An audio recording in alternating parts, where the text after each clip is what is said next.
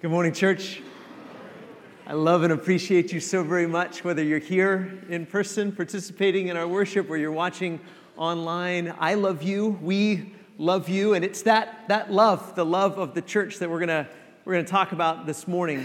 But before we do, I want to reiterate something that Mark announced earlier, and that's our men's retreat this weekend.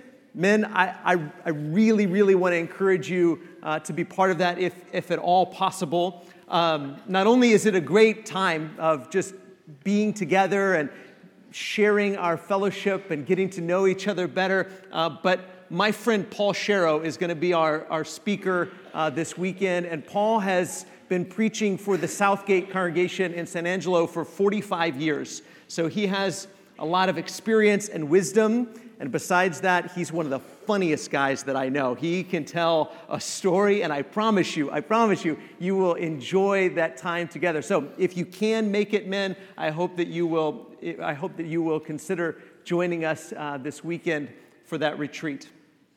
I heard a story about a lumberjack who was asked if you had 5 minutes, just 5 minutes to cut down a tree, how would you do it? And he said, I would spend the first 2.5 minutes sharpening my axe. When we deal with a challenge, when we deal with something that's difficult, it's not just how we deal with it, it's also how we prepare to deal with it.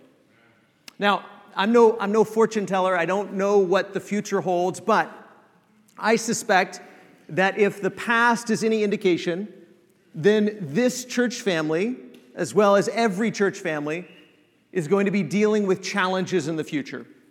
Do you agree with that? I think we're going to deal with challenges in the future. And I don't know what those challenges will be. I don't know when they'll get here. I don't know what they will be. I don't know how hard or how difficult they will be. But I know that this is axe sharpening time, right? This is the time to sharpen our axe. This is the time to prepare for whatever challenge comes next. And I just kind of want us to sit with that thought for just a second.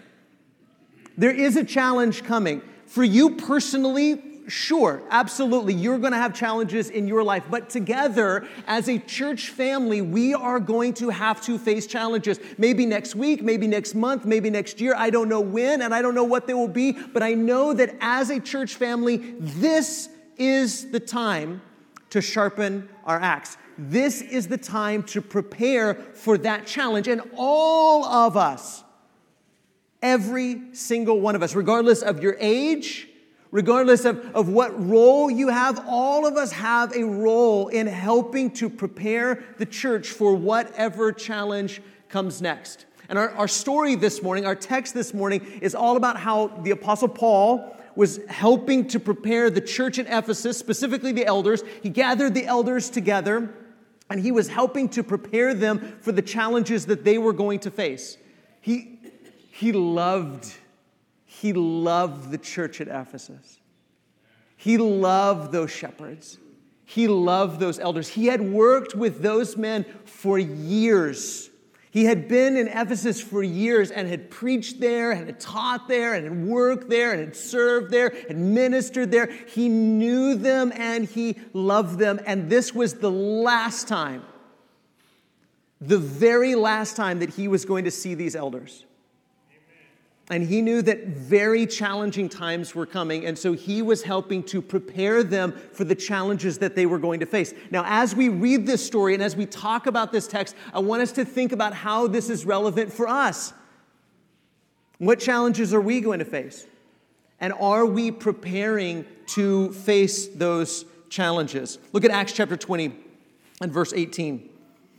When they came to Paul, Paul said to them, "You yourselves know how I lived among you the whole time from the first day that I set foot in Asia, serving the Lord with all humility and with tears."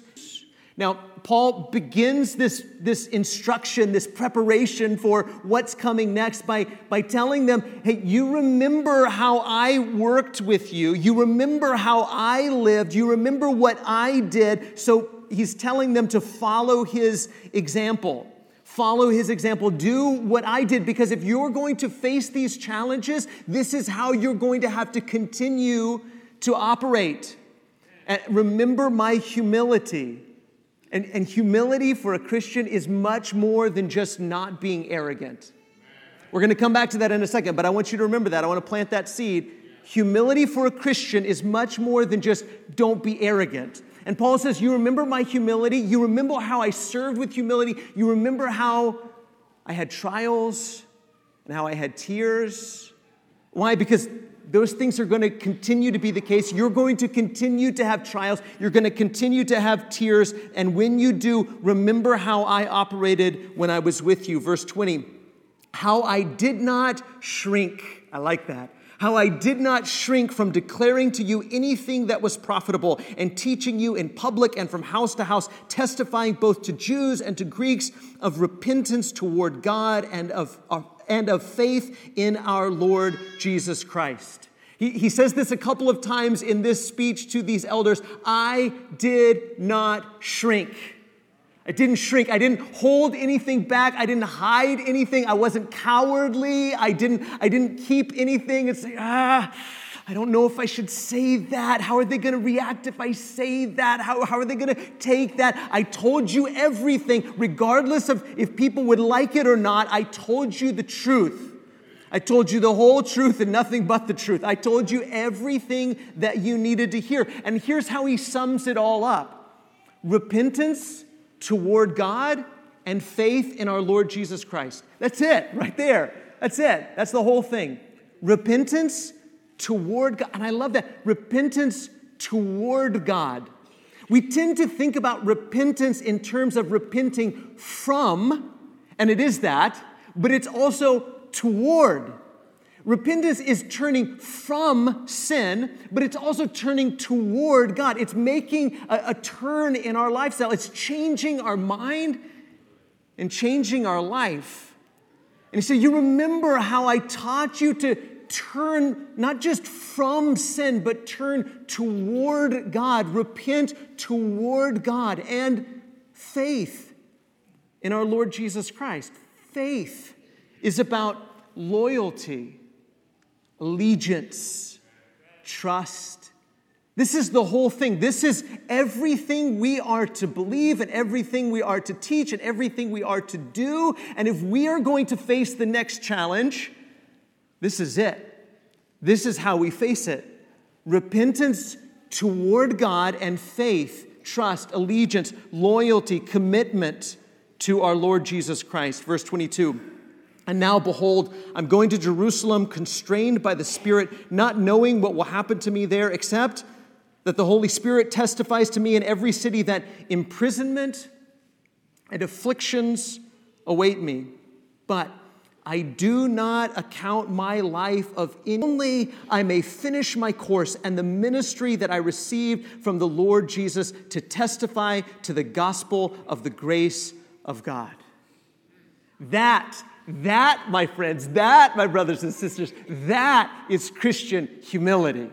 That's Christian humility. Christian humility is, I do not account my life of any value nor as precious to myself. That's Christian humility. Christian humility is what Paul says to the Galatian churches. And he says, I've been crucified with Christ. I no longer live. Or what he says to the Philippian church. Do you remember how much Paul had going for him before he became a follower of Jesus? He was educated. He had a great education. He had a great career. He was very ambitious. He was very zealous. Other people looked at him and said, that's the kind of young man that people need to be like. And then he became a follower of Jesus.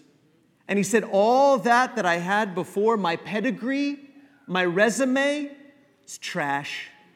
It's trash. It's rubbish. And he says here, I'm going to Jerusalem, and I don't know what's going to happen to me, except I'm going to be arrested, and I'm going to be afflicted, I'm going to be oppressed, there's going to be horrible things that happen to me. I don't know exactly what's going to come of it, but I do not account my life of any value or as precious to myself. What I want, what I'm pursuing, what I love, what I find valuable is the mission of Jesus, the mission that He's given me. Is that the kind of life that you're living? Is that the kind of life that we applaud? Is that the kind of life that we are encouraging our young people to pursue? Are we encouraging them to pursue a life that says the mission of Jesus comes first? The mission of Jesus comes first. Tell people about what? The gospel of the grace of God. The good news about God's gift. That's what's important. Amen. Are we encouraging our young people? Go into all the world and tell people about God's grace. Go to dangerous places. Go to places where you won't have much money. Go to places where you might get arrested. Go to places where you might die.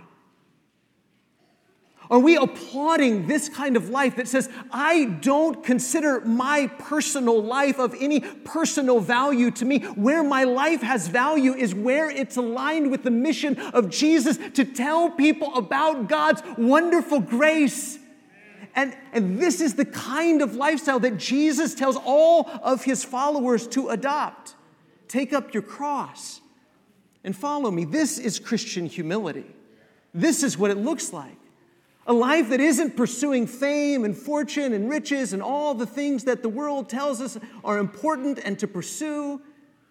A life that says, I want to tell people the good news about God's grace, about God's gift, about what God has done for the world, about what God has done through Jesus.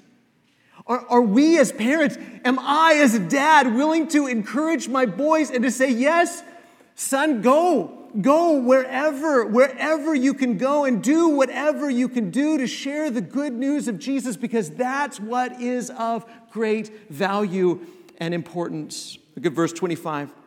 And now behold, I know that none of you among whom I have gone about proclaiming the kingdom will see my face again. Therefore, I testify to you this day that I am innocent of the blood of all. For I did not shrink, there it is again, for I did not shrink from declaring to you, though kind of playing on a theme that we find in Ezekiel chapter 3 and Ezekiel 33, about how a messenger, if God gives a message to a person to say, go tell people, go warn people, go tell people what's coming, go warn people to turn from their sin and turn towards me, towards God. When God gives that message to a messenger, if he doesn't tell people, you're in danger. You have to stop doing this. You're in danger. You have to repent. If he doesn't share that message with them because he's afraid of what might happen, then their blood is on his hands. But if he tells them the whole truth, if he shares with them the whole counsel of God, whether they change or not, whether they repent or not, whether they listen or not, their blood is on their own head. But if he doesn't share with them, then he's guilty of their blood. So Paul is saying, I'm innocent of everybody's blood. Why? Because I told you the truth. Some of y'all didn't like it. Some people rejected it. Some people wouldn't listen, but I told you everything God wanted you to know. Now, again, why is Paul telling these elders in Ephesus, remember how I operated, remember what I did? Because now he's passing the baton to them. And now he's saying, now it's your turn. Now it's your turn. Don't shrink back. Don't be cowards. Tell people the truth. Because if you don't tell people the truth, if you don't share with them the whole counsel of God, then their blood is on your hands. But if you tell them the truth, if you share with them the grace of God, if you share with them the whole truth, if you share with them what God wants them to know, then whether or not they listen, not shrink back. Look at verse 28. He kind of transitions to giving instruction now. Verse 28. Pay careful attention to yourselves and to all the flock in which the Holy Spirit has made you overseers, to care for the church of God, which he obtained with his own blood, or that he obtained with the blood of his own. Paul says, pay careful attention to yourselves, watch your own life, don't fall into temptation, don't fall away, and pay careful attention to the flock, to the church, that the Holy Spirit has made you overseers to care for them. And that word care for them is shepherd them. Shepherd them like a shepherd does with sheep. Give them food, feed them, watch out for them, protect them, love them. Love them. Because this church that Paul's talking about, and this church at McDermott Road, and the church universal around the world, there is no way in the world to overstate how much God loves the church. There's no way to overstate it. He gave the blood of his own to obtain church. And Paul loves the church. And he wants these elders to love the church. To love the church like God loves the church. And don't you know that if Paul was talking to you this morning, he would want you to love the church like God loves the church. Do you love the church like that? Do you recognize and embrace this truth that there's no way to overstate how much God loves the church? Oh, I know the church can be hard to get along with sometimes. Paul knew the church was hard to get along with sometimes. Paul experienced the good, bad, and the ugly of the church. But Paul loved the church because he knew that God loved the church. And he wanted these elders to love the church. And God wants you to love the church. The good, the bad, and the ugly. Love the church when they're acting the way they're supposed to and when they're not. Love the church because God loves the church. Look at verse 29. Paul says, I know that after my departure, fierce wolves will come in among you, not sparing the flock, and from among your own selves will arise men after them. And he was right. He was right. That's exactly what happened in Ephesus. False teachers came in. When Paul wrote to Timothy, Timothy was the evangelist in Ephesus, wrote to Timothy about how to deal with these false teachers. And that continues to be the case. There's never been a time where there hasn't been people speaking twisted things to draw away disciples after themselves. And we have to be on guard and realize that that's always the case. Look at verse 31. Therefore be alert, remembering that for 3 years I did not cease night or day to admonish everyone with what? With tears. And now I commend you to God and to the word of his grace, which is able to build you up and to give you the inheritance among all those who are sanctified. Paul says, I admonished you. I admonished everybody. What's admonish mean? It means warn. I warned people. And when I warned you, I warned you with tears. I mean, he could get right with you, couldn't he? And tell you what's what, and tell you where you're going wrong and what you need to change. But he did so with tears. You knew how much he loved you. And again, Paul's saying, follow my example. Admonish with tears.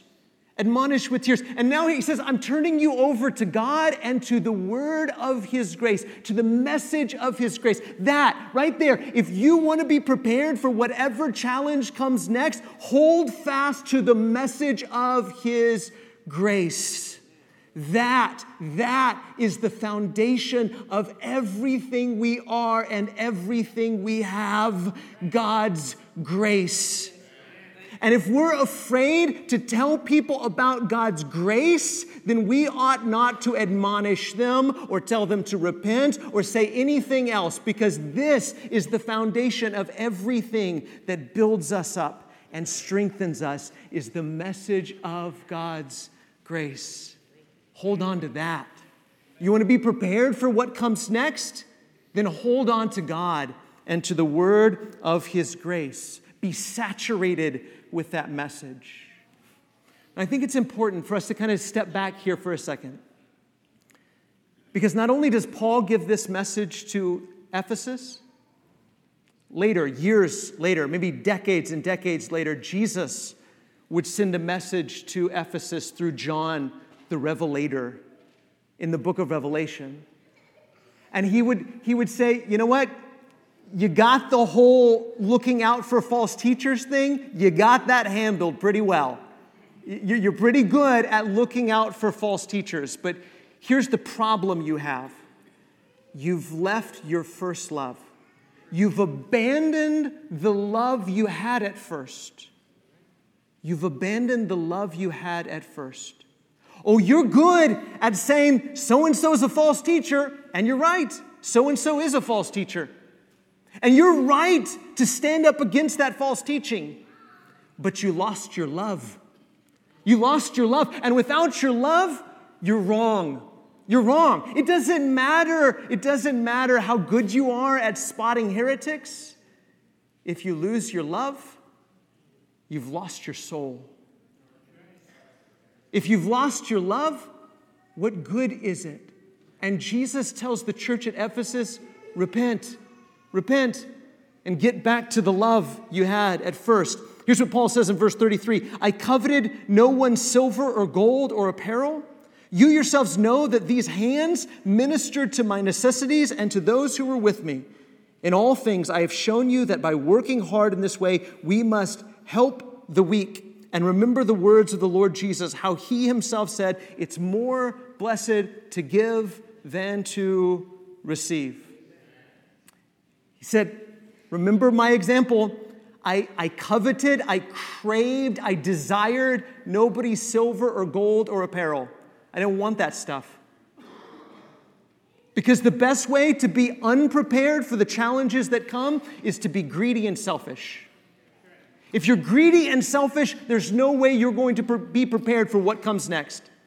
You cannot crave, you cannot desire, you cannot covet gold and silver and fine apparel. You've got to work hard. You've got to work hard and help the weak, the poor, the needy, the sick. Help them. This is how we're prepared for what comes next. In fact, let's kind of break down and summarize some of the things Paul said so far. Preparing for challenging times ahead. Here's what it looks like. Here's some things. Number one, hold fast to God and the good news of His grace. That's how we're prepared for what comes next, isn't it? Hold fast to God and to the good news, the message of His grace. He loves us. He gave the blood of His own to obtain us. We are forgiven. We are sanctified. We are saved. We are loved. Hold on to that message. Be saturated in that truth. Number two, watch out for false teachers. Those who preach twisted and perverse things to draw away followers to themselves. Number three, don't shy away from declaring the whole counsel of God, not just the things you like, right? There are things that we like to think, we like to say, we like to be reminded of, we like other people to say to us. We all have itching ears and things we want to hear, but we need the whole counsel of God. And we need to not shy away from declaring and hearing and teaching and holding fast to the whole counsel of God. Number four, when you must admonish, do so with tears.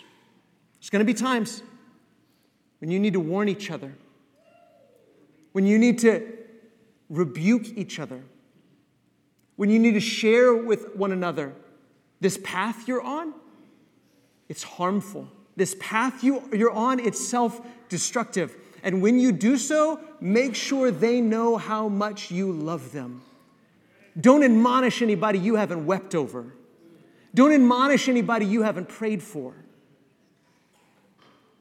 Number five, Do not desire, do not covet, do not crave silver, gold, or apparel. Number 6, work hard. And number 7, help the weak. Isn't that the kind of thing that Paul was telling the elders at Ephesus to do, to prepare for what he knew was coming next? You and I don't know what's coming next for us, but these kinds of things will help you and I to prepare for whatever is coming next. And you have a role to play in that. All of us can participate in these 7 things. Listen to the end of the story, verse 36. And when he had said these things, he knelt down and prayed with them all. And there was much weeping on part of all. They embraced Paul and kissed him, being sorrowful most of all because of the word he had spoken, that they would not see his face again. God loves his church. God gave the blood of his own Son to obtain the church. Paul loved the church. Paul wanted the church to love one another. Jesus wants the church to love one another. Do you love the church? Do you love the church the way Jesus wants you to love the church? Or how about this question? In what ways are you helping prepare the church for the next challenge? We're not talking about just theoretical things. We're talking about what are you personally doing to help prepare the church for the next challenge. We all believe there's a next challenge coming. If we live to see tomorrow, there will be a next challenge. Are you helping prepare the church? In what ways are you helping to prepare the church? In every congregation I've ever seen, this has been the case. In every congregation, this has been the case. There's been some people that are doing a ton for somebody else. I mean, come on. You need to take a break every now and then. Some people that are just doing so much to help prepare the church for the next challenge that they'll face. And then there's other people that are doing some, that are there, that are giving, that are participating to some degree, but they could do more. Sometimes they could do a lot more. And then there are others who really aren't doing anything, who are far more concerned with their own finances and life and career and education and whatever they've got going on in their life, and they're just doing their own thing, and they're really not doing anything to help prepare the church for the next challenge. And I don't know which category you fit into, but you do. You might be one that you're doing a lot. In fact, you may need to take a little breather every now and then. And you might be doing some, but you could do more. And you might not be doing much, if anything at all. And so the encouragement would be do something. Take a next step. Because you have a role to play in helping to prepare the church for the challenge that's coming next. God loves the church. Jesus loves the church, and Jesus wants you to love the church the way he loves the church. And the only way we will be prepared for whatever is coming next is if you and I both play our role in helping to prepare the church. Maybe you're here this morning and you're ready to receive the grace of God, to be saved by his wonderful grace, to be purchased by the blood of Jesus, to be part of his people. Maybe you're ready to be baptized into Jesus. Maybe you need to repent towards him, turn away from other things and turn towards him. Maybe you just need prayers, encouragement, restoration. We are here for you. Our shepherds, our elders are here for you. They'll meet with you in the prayer room after service. Or right now, the invitation is yours as together we stand and sing.